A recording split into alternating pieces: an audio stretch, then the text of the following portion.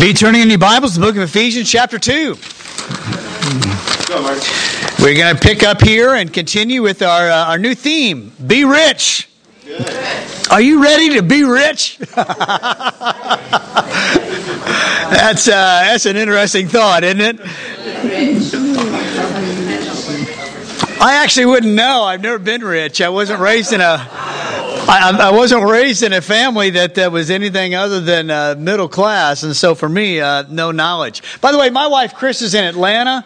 She left on Thursday, and we'll get back tomorrow. She is helping her mother make a transition from living in her apartment to an assisted living situation. She has Alzheimer's, and so she's in the process of losing her memory and things there. And so anyway, they're trying to deal with all the sort of family things that you might imagine with someone that's going through that. So anyway, I'm batching it. I dressed myself this morning, so if I don't look right, then you know why.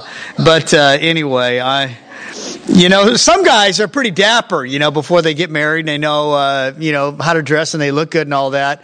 But others, when they get married, the subtitle and the gossip around those who know him is, yeah, he really needed to get married, and that's probably what they were saying about me when I got married. But anyway, Ephesians 2. Let me give you a little background on the book of Ephesians, just to set your mind here. Then we're going to read the entire chapter together, and I'm going to give you a little bit, hopefully, to something to think about and remember this great passage of Scripture.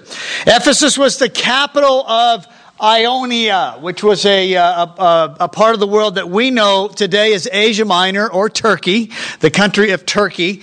And at that time it was known as Ionia. It was part of the Roman Empire. Ephesus was a large city by the standards of that day, a great city of commerce. It was a sort of the hometown of the princess, the cult of Diana, the big statue of Diana that was there in that city. It was a church that was started, and if you want to go back and study, interesting thing is there's actually more on the church in Ephesus than any other church in the New Testament era. Because you have the planting of the church in Acts 19, then you have the entire book of Ephesians, which we're studying, and then you have in Revelation chapter 2, some things said specifically about the church in Ephesus. And so you not only have more information, you have sort of timed information. You have sort of the beginning, the middle, and even further down the road as far as time is concerned of the church and what was going on in the church at Ephesus. And so if you read the book of Ephesians, sometimes you might even get a little bit of a different feel. Different letters that Paul wrote had different reasons. And in some cases, he's answering questions. In some cases, he's dealing with specific situations. There doesn't seem to be any specific situation that he's writing about in the book of Ephesians.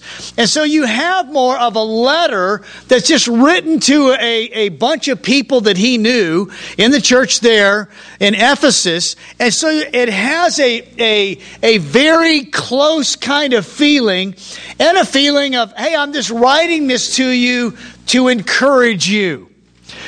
We all know how it goes in life, maybe more in a conversation. If you have a conversation with someone and you feel like there's a definite agenda, you ever have a conversation with someone like that? Yeah. That they're talking to you because they want to straighten you out on something. Have you ever had a conversation like that? All of us who are married have. I know that. That's a given. That your wife or your husband, however it may go, sits you down and you're not talking very long, and you realize, wow, this is just not a how are we doing conversation. There's an agenda here, okay? And some of the letters of Paul are that way. Sometimes, on the other hand, you have a conversation and you realize, this is two people who really enjoy each other. We're talking and there's no big agenda. That is a little bit more what you have going on in Ephesians. Okay, you there? Ephesians 2. He's going to turn very specific now, and he's going to talk, and we'll see this in the very first thing he says. He's going to say, okay, as for you, you were dead in your transgressions and sins in which you lived when you followed the ways of this world, and the ruler of the kingdom of the air, the spirit who is now at work in those who are disobedient. All of us lived among them at one time, gratifying the cravings of our sinful nature and following its desires and thoughts. Like the rest, we were by nature objects of wrath. But because of his great love for us, God, who is rich in mercy, made us alive with Christ even when we were dead in transgressions. It is by grace you have been saved. And God raised us up with Christ and seated us with him in the heavenly realms in Christ Jesus, in order that in the coming ages he might show the incomparable riches of his grace expressed in his kindness to us in Christ Jesus. For it is by grace you have been saved through faith. And this is not from yourself, it is the gift of God, not by works, so that no one can boast. For we are God's workmanship, created in Christ Jesus to do good works, which God prepared in advance for us to do. Therefore, remember that formerly you who are Gentiles by birth and called, quote, uncircumcised by those who call themselves, quote, the circumcision, that done in the body by the hands of men. Remember that at that time you were separate from Christ, excluded from citizenship in Israel, and foreigners to the covenants of the promise, without hope and without God in the world. But now in Christ Jesus, you who were once far away have been brought near through the blood of Christ. For he himself is our peace, who has made the two one and has destroyed the barrier, the dividing wall of hostility, by abolishing in his flesh the law with its commandments and regulations. His purpose was to create in himself one new man out of the two, thus making peace, and in this one body to reconcile both of them to God through the cross, by which he put to death their hostility. He came and preached peace to you who were far away, and peace to those who were near. For through him we both have access to the Father by one Spirit. Consequently, you are no longer foreigners and aliens, but fellow citizens with God's people and members of God's household, built on the foundation of the apostles and prophets, with Christ Jesus himself as the chief cornerstone. In him, the whole building is joined together and rises to become a holy temple in the Lord. For in him, you too are being built together to become a dwelling in which God lives by his Spirit. Unbelievably rich and expressive passage of Scripture. I hope you agree with me on that. I'm going to break this down into three different sub-thoughts of the things that he's talking about here. Number one, remember who you were. And he talks a fair bit there, and we'll go back and look at that. He says, I want you to remember who you were. Number two, remember who you are. There's a lot here, not just about who you were, but who you are now. And then thirdly, I want us to look at the idea of remember why. Remember why these things are true in your life. Now, it's important to say, most of the church in Ephesus were Gentiles. A smaller percentage were Jews. The church started, it was almost all Jewish. But as time went on, there were fewer and fewer Jewish members of the church in a sense of in a percentage way, and more Gentiles. And the reason for that is obvious, is that this was primarily a Gentile city. So as the longer the church went, the more the church became more and more Gentile. And that's why he talks a lot here about this idea of the Jews and the Gentiles and the issues related going on with them. First of all, who you were. He talks, I want you to remember who you were. And he says different things here. I'm going to go back through the scripture here, and I'm going to pick out 9 different descriptions that he uses talking about the time before they became Christians. And let's look at these together, okay? Who you were, who you are, and why. I want you to remember those things. Okay, first of all, he says you were dead. Verse 1. As for you, you were dead in your transgressions and sins. Now, dead can have sort of 2 different kind of understandings. Dead can be that there's a total loss of life, right? But dead also can be that something is dead to touch. Has your hand or your arm or your leg ever gone dead? We call it dead. And, it's really numb and everything. And you pinch it and you can't really, you feel it. It's dead. We're grateful for that when we go to the dentist. Because, they give us a shot. Or you take the gas. I've never taken the gas, so I don't know exactly how that is. But you get the shot of Novocaine. Is it Novocaine? Is that it?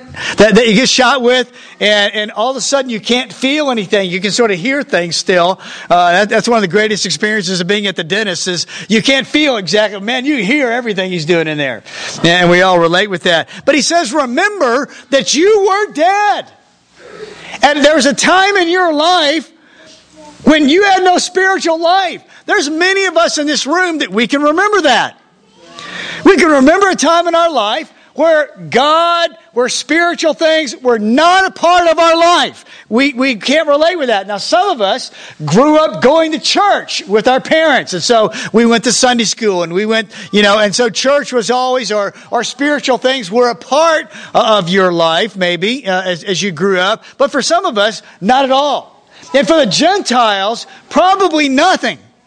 There was no real spiritual life that most of these people had. He says at one time, you were dead. He goes on in verse 2, he says you followed.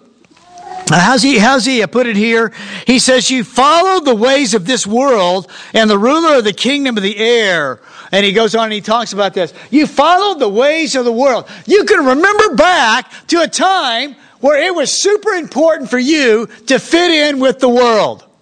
Once again, many of us can relate with that. There was a time where that was one of the biggest things of your life. Oh, I want to make sure I fit in. Make sure I don't stand out. I just want to be like everybody else. And that kind of thing. He says, remember that? That's what you were. You were following the ways of the world. You were just like everybody else. You weren't appreciably any better. You weren't appreciably any worse. You were just like everybody else around you. Now, he also makes a comment here, and this is a reference here to what we would call Satan or the devil. Paul, as he writes here, writes about this. He doesn't say that this is a maybe kind of thing. He says that you followed the ways of the world, the spirit of the world that was going on, and he talks about that particular kind of thing. Here's the thing about Satan. It doesn't make any difference whether you believe in Satan or not. Some people say, well, I don't believe in Satan. And you say, well, say that in a sense of, well, if I say that I don't believe in Satan, then Satan has no influence on your life. You do not have to be a religious person. You do not have to be a spiritual person to look at the world around us and understand there are some pretty dark, there are some pretty dangerous aspects of the world that we live in. And we live in what we would consider a country that's pretty educated, pretty arrived, pretty knowledgeable, and that kind of thing. Yet even in the world where there's more education and all those kind of things, I'm telling you, you don't have to look very deeply at the United States of America. You don't have to look very deeply at L.A. County. Right. And say, there's some pretty wicked, dangerous, dark, parts of the world around us. And that's what he's talking about. He says, this is what you were. You were living in that kind of world. You were living in that kind of experience. He comes on down and he says in verse 3, all of us also lived among them. This is where he's talking to the Jews here. He said, now, wait a minute. Now, all of us, hey, you Jewish brothers and sisters, don't get too high and mighty. All of us also lived among them at one time. Even if you grew up going to Sunday school, even if you grew up in a religious family, even if God has always been a part of your life, don't get too high and mighty here. All of us lived among them at one time. Sometimes religious people can be the most difficult people in the world to actually develop any conviction about spiritual things. Because their religious background deadens them. And they don't listen. Oh, I know this, I know this, I know this. No, you don't know it. You've been all around it all your life, but it's never really gotten very deep inside of you. If you understand what I'm saying. Just because you go to church doesn't mean you get anything. Just because you go to church doesn't mean that your heart becomes any softer. Just because you go to church doesn't mean you actually learn anything that makes you a better person. You went, you sang, you talked, yada, yada, yada, bada boom, bada bing, and you go home. Nothing significant happened in your life. And there's not a religious person in this room that grew up going to church that can't relate with that. You go, you do your thing, and you go. And you go, you know. But nothing significant happened. And that's why he said, hey, now wait a minute, you Jews. All of us lived among them at one time. But he uses this term here, gratifying the cravings. This is sort of the third here description, gratifying the cravings of our sinful nature. Gratifying the cravings. That's a pretty base way to describe people. You know, when I feed my dogs, Jack and Lucy, man, I'm telling you, you talk about craving and devouring. You know, I pour the food in the little dishes that they eat, and I'm telling you, by the time I'm pouring it, they know what's going on. And they're waiting. Oh, hurry. And I set it down, and they are eating it before it hits the floor.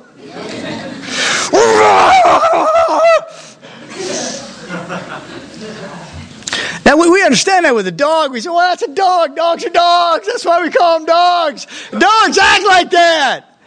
He actually uses an analogy here. He says, you act like an animal. The truth of the matter is, we have a sinful nature within us. Every one of us. The cutest, sweetest girl in this room. You've got a sinful nature that has the possibility of dark, ugly, craving, dangerous. All of us do. He says, and you Jews, don't you get high and mighty here. You're not any better than anybody else. All of us also lived on craving.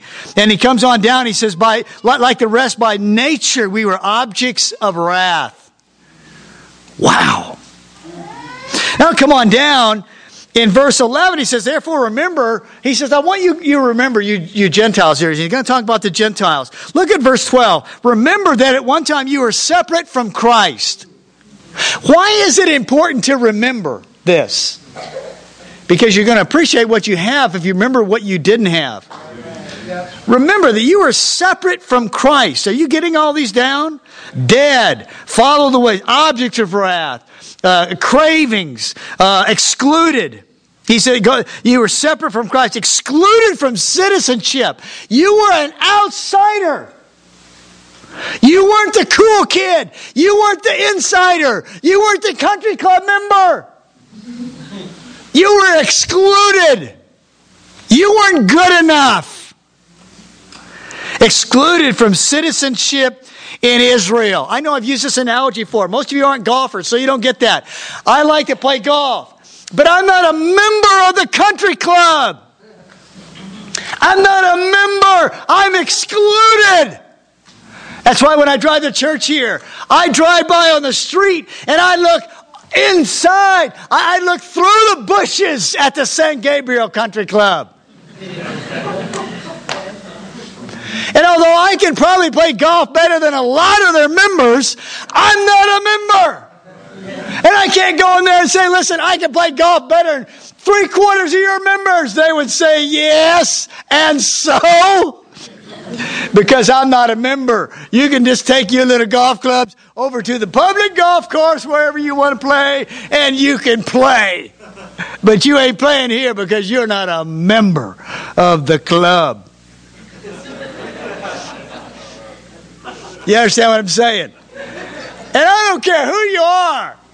There's something about being a member or being not a member where we relate with that. We're like, well, I guess I'm not a member, I'm not that important.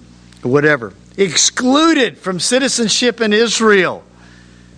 Foreigners without hope. Without hope. All of us at one time or another, we've had a circumstance in our life when we realize, I don't have a prayer here. I'm not going to win this.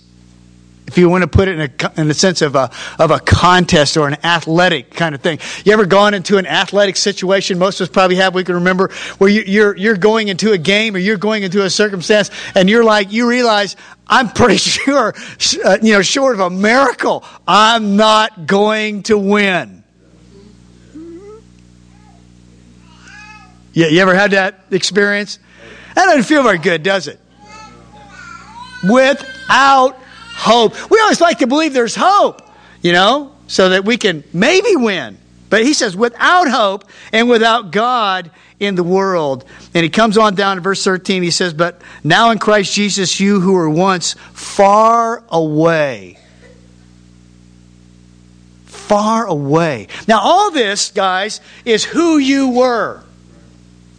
And you say, man, Marty, you're really whacking on this thing. I'm just I'm using the words he used. You were once all these things, dead.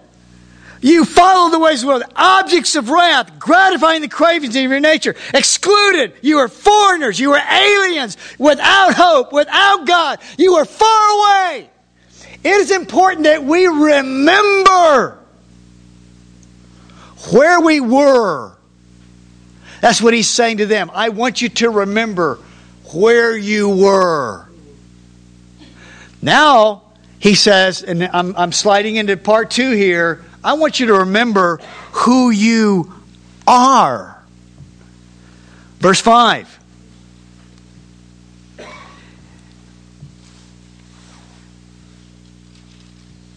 Sorry, with verse 4. But because of his great love for us, God, who is rich in mercy, made us alive. We're alive. Not dead. We feel it. We connect with it. We're alive. Verse 6. He says, and God raised us up with Christ and seated us with him in the heavenly realms in Christ Jesus. Did you get that? Look at that again. He raised us up with Christ and seated us with him in the heavenly realms. People talk about, well, when Christians die, they go to heaven. This would indicate that there's a part of you that's already there. You're already seated with him in the heavenly realms, is who you are. Verse 10. For we are God's workmanship. God's workmanship. Who made it? In some areas of life, it's crucial. We want to know who made it. You know, you buy an automobile. You want to know who made it. You know, there was a time that if you bought an American car, it was the best car. Now people say, Chevy, I wouldn't own a Chevy. Nah. I'm gonna get a Nissan. I'm gonna get a Mercedes. Why? Because it's made better. Oh, really? You can identify something as either good or not by, well, who made it?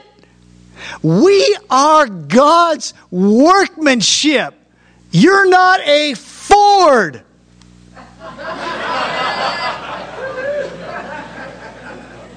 You know what Ford stands for? Found on road, dead. You're not a Ford. You're a Maserati. You're a Mercedes. You're a Nissan. You're a Toyota. Yeah, you're sure to go 250,000 miles because of who made you. We are God's workmanship. For some of you, this is crucial. And I know I've touched on this before, but for some of us, this is crucial. We have bad self-image things. We look at ourselves in the mirror of life and we say, well, you know, I'm not pretty as somebody else. I'm not as athletic as somebody else. I'm not as academically talented as somebody else. You know, and we go through all the reasons that we have of why we're subpar or why we're not as good. Well, I've made a lot of mistakes in my life. And for whatever while I was married and I'm divorced now, or you know my children are all a bunch of ruffians or whatever. You know I wasn't a good kid. I'm not a good adult. I mean I've never had a good moment in my life. You know, kind of a thing. You are God's workmanship. I don't care how you cut it. That's pretty good right there. Because I'm pretty sure God doesn't look down on what He made and say, you know, that's a cull right there, you know. Hey, you know, I must have made him on Thursday or something like that. We are God. That's who we are. He says, I want you to remember who you are. You're alive. You're already seated in the heavenly realms. You got a spot in heaven that's reserved for you. You are God's workmanship. You are, in verse 13, brought near through the blood of Christ. Verse 15, you are one new man. And of course what he's talking about here is the one new man as the two are combining the Jew and the Gentile together. You know what? I think if there's one thing that people notice about our church more than anything else when they visit, it's not necessarily my preaching or even that we preach the Bible. You know what people notice about the church more than anything else is one thing that I am so proud of, and one thing that I would always hope to believe that would always be something they notice about our church. They come to our church and like, wow, you've got all kinds of people in your church. You know the most segregated time of the week? It's Sunday morning. We got the Asians worship with the Asians. We got the blacks worshiping with the blacks. We got the Latinos worshiping with the Latinos. We got the whites worshiping with the whites. And nobody seems to care.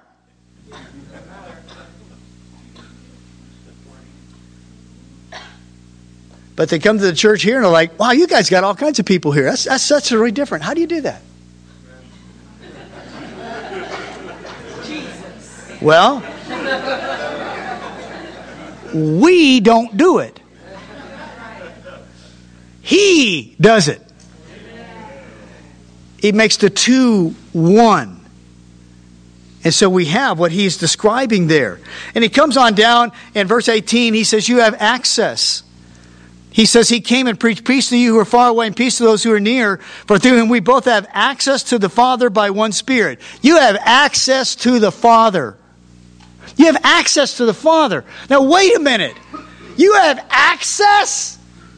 You can get into the really important spot? You have access? There's not a person in this room has access to the President of the United States. You say, well, no, I can write him a letter. That's not what this is talking about. This is talking about you have access. Right. You may not be able to talk to your governor, your senator, your president, and the political context of the world that we live in. You can talk to the creator of not only you, but of all you ever will know or has ever been known. You have access. Wow, that's pretty cool. You know, last week, we things happen in our life all the time. But and we have access all the time. But there's some times in your life where you realize, man, it's a good thing I have access, and I'm going to take full advantage of the access I have. When Chris Nakaishi called me on Friday last week and said, hey, they're taking Jackie to the hospital. Can you meet me over at the hospital? I was glad I had access to the Father. Man, things happen in our life sometimes that throw us off our normal life, and we're scared. I asked Chris, I said, Chris, are you scared? He said, I'm scared. I said, you should be. There's times where life scares us, and we're frightened. We don't know what to do. We've got access. You see, he talked about earlier, they have no hope. What do you have when you have no hope?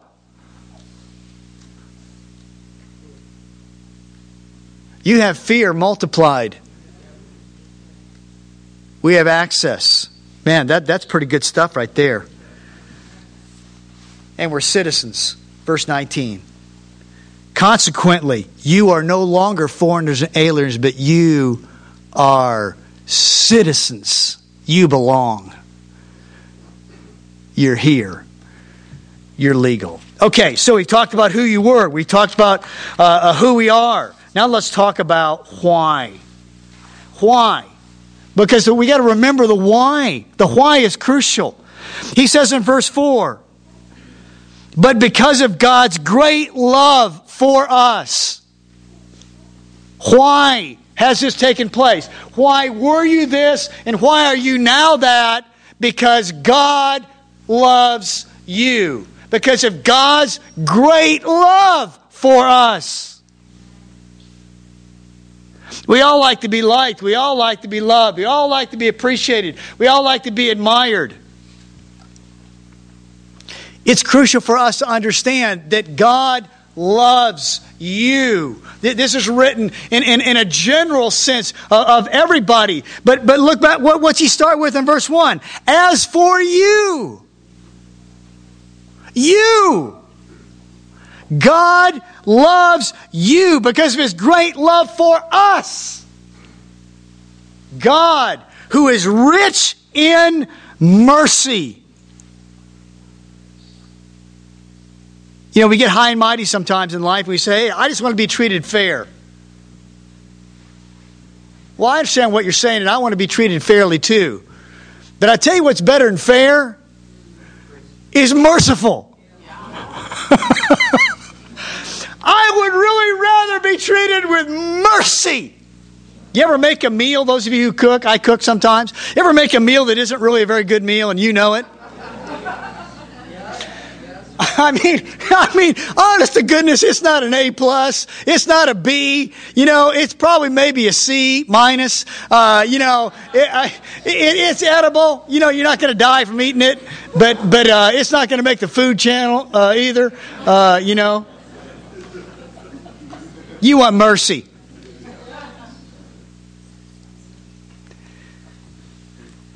God who's rich in mercy. What's God got a lot of? Mercy. That's good because you know what? I mess up a lot. I know some of you better, but I mess up a lot. I'm not nearly what I need to be. And I need mercy. I need God to treat me like I'm really better than I am. That's what mercy is you get what you don't deserve. You don't really deserve what you get. But you get it not because you earned it, but because of God's mercy. Matter of fact, he makes a big deal of that, doesn't he, in verse 8? He says, for by grace you've been saved through faith, and this is not from yourself. It is a gift of God, not by works, so that no one can boast. No one. Not anyone in this room can say, I deserve what I have. Deserve's got nothing to do with it. Because if you got what you deserved, you'd be in big trouble. What you get is you get God's love, God's mercy, God's grace, so that no one can boast. There is no reason for anybody in this room to think that they're any better than anybody else. It doesn't make any difference what your skin color is, what your gender is. It doesn't make any difference what your heritage is. It doesn't make any difference whether you went to college.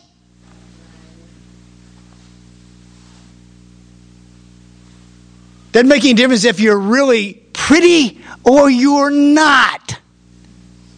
Whether you're academically really good or not. Doesn't make any difference if you live in a big house with a lot of rooms, or if you live just in a house that's got just enough rooms. Doesn't make any difference what your address is. Doesn't make any difference how much money you got in your retirement account. Doesn't make any difference if you don't have a retirement account. It doesn't make any difference if you got black hair or blonde hair. Oh, blondes have more fun, says who? I mean, come on. We as human beings, we find every conceivable way to create division. We'll divide over anything. You like chicken? No, I'm a steak guy. Oh, I eat vegetables. Oh, I mean, come on. Man, we can run this thing forever. You're who you are. The two have become one. God has molded the people of the kingdom of the church together as one. We were divided about everything. But the why is not because we all said, hey, let's really be neat people. Let's really be good people. And let's all be one and we'll all get along together. The only place that can really happen effectively is with God behind it. Now, even then, we got to work at it. Because the sinful nature still lives within us, and we still sort of end up doing those things. We still end up fussing with each other sometimes as Christians. Now, we ought to be ashamed of ourselves when we do. We need to repent when we do. But at least we can have it in the kingdom of God, if you understand what I'm saying. But the why of this thing is because of His great love, because of His great mercy, because of His great kindness. But I want us to understand something more. The why is not just that. The why is also, look at verse 10. For we are God's workmanship, created in Christ Jesus to do good works, which God prepared in advance for us to do. Now, wait a minute. Why?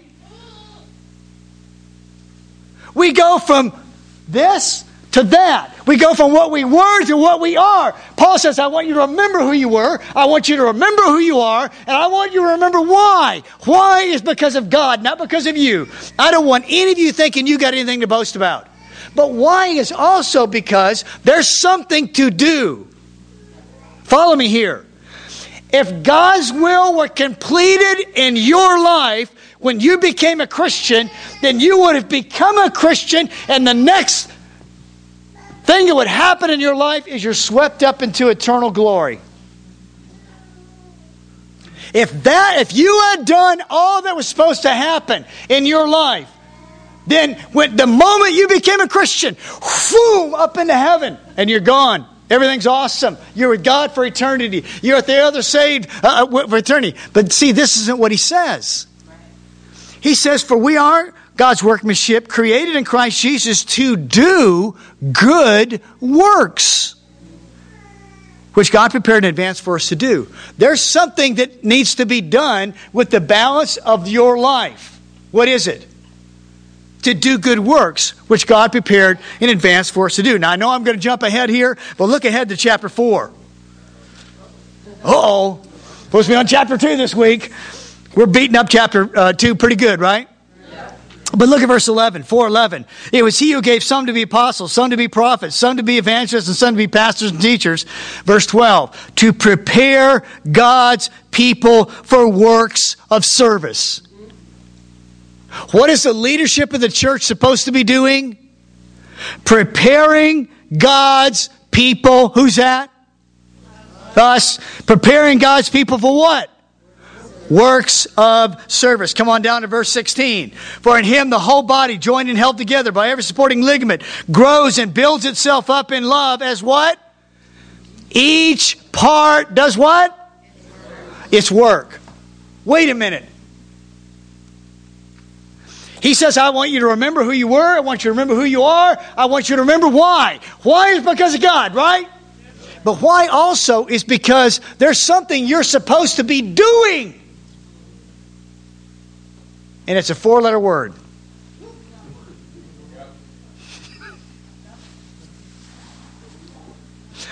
Work.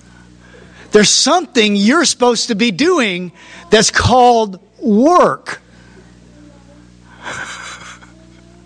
Some of you are having fun with this. Work. Well, what is the work that you're supposed to be doing? Let me give you a couple specifics.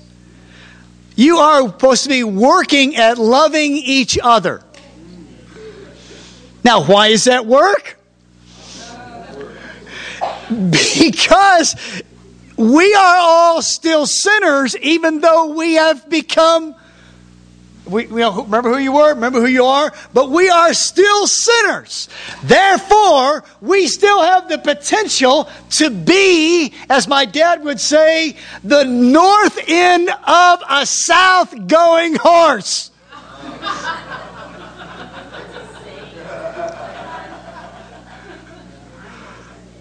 Do you know what that? Yeah.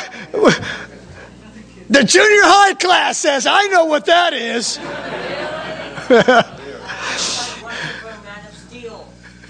Well, you're not a man of steel. Enjoy that now. That goes away.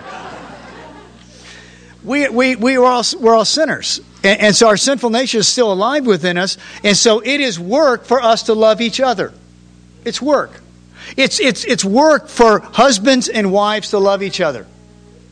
My wife's in Atlanta. I can say whatever I want to about my wife today, right? I can tell you, my wife's hard to live with sometimes. But you know what? She would say her husband's hard to live with sometimes. There you go. Your children are hard to parent sometimes. Children, you are hard to parent sometimes. You're knuckleheads to deal with, you know.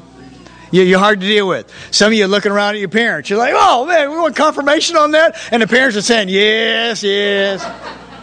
And you know what? Parents, you're hard to love sometimes. Kids say amen to that. Man, my mom, man, she's hard to live with sometimes. My dad, he's hard to live with sometimes. You know, hey, your neighbor's hard to live with. Person next to you is hard to live with. We're hard to deal with. And it therefore is work for us to love and accept and deal with each other. I want to challenge every married couple in this room here. I know it's hard to live with your husband or your wife from time to time. I know it's work sometimes. It's work for my wife. It's work for me with my wife. But you know what? It's a work that God wants us to do. Why did God take you from what you were to what you are? So that you can learn to be like God and love somebody that's not easy to love. Because God loves you and you are not easy to love. That's work. It's work to love those in the world who are not saved and really try to help them come to an opportunity in their life to be saved. It's work. Evangelism. Sharing your faith. It's work. I'm glad people did the work with me. Don't you feel that way about those who shared with you, those who studied the Bible with you? You know what? At one time you were work. At one time you were on the study list. At some time you were on the close to being baptized list. Now you're not on that list. Now you're putting together that list. Now you're not on the list. You're hoping that you have a list. of someone you're studying with. You know, if you're not studying with someone, right, you're not sharing your faith with someone right now, you're like, oh man, I feel a little guilty, Marty. Are you trying to make me feel guilty, Marty? No, I'm not. But if you do feel guilty, you probably should.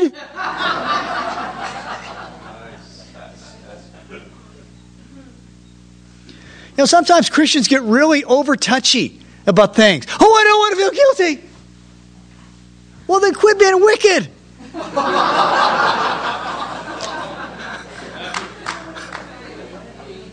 You say, well, I'm trying, but you're failing.